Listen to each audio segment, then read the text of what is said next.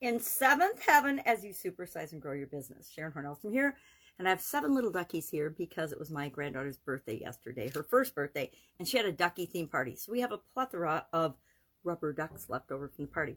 But the award goes to my sister who made these little ducky cookies that are absolutely the cutest thing I've ever seen. She's the cookie master. So in seventh heaven, what does this mean and where did it come from? It is an idiom that has been around for thousands of years. It's seventh heaven, not particularly, hasn't been in the Bible because there's some controversy. It comes from, I believe, Islam, and they discussed and believed that there were 7 levels of heaven, and so they taught that God and the angels lived in the highest level of heaven, which is the 7th level of heaven. Now, other people, other religions believe that in the Bible says there's only 3 heavens, but 3 or 7 doesn't really matter. It's what you choose to believe. But either way, it means to be extremely happy, blissfully happy, in a state of ecstasy, the happiest you could possibly be. And so since the 1800s, it's seventh heaven has meant this, to be blissfully happy, to be the best you can be, to be at the highest level you can possibly be in any area or aspect of your life. So the happiest you could be is in 7th heaven. The most in love you could be is in 7th heaven. The most famous you could be or successful you could be would be what you consider and describe as 7th heaven. So with respect to growing our businesses and supersizing our businesses, what does this mean?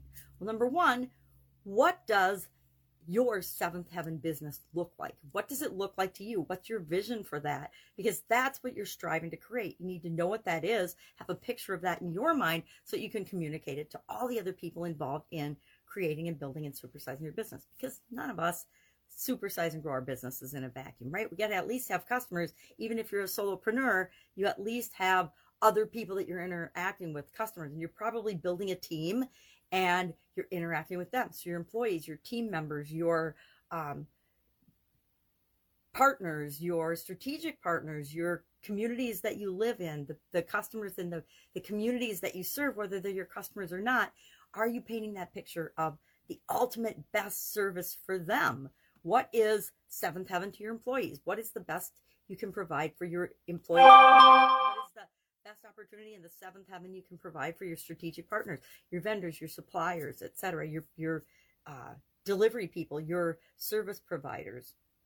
What is 7th heaven in everyone's mind, and what can you do to try to create a little piece of that with the products and services that you provide?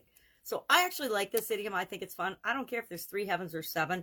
I think it's up to each of us to decide what we believe from a spiritual level. It doesn't really have a whole lot to do with our day-to-day business. So curious, have you heard this expression? Have you used this expression?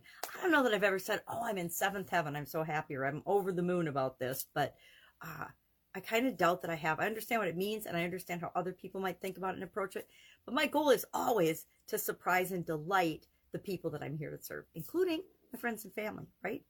Nothing makes me happier than making my granddaughters happy with the ducks, and my sister, nothing, her way of putting people in 7th heaven is making these adorable yet delicious cookies. You can even eat the duck. How cool is that? It's a little fondant duck. And the pearls are candy pearls, so the little bubbles.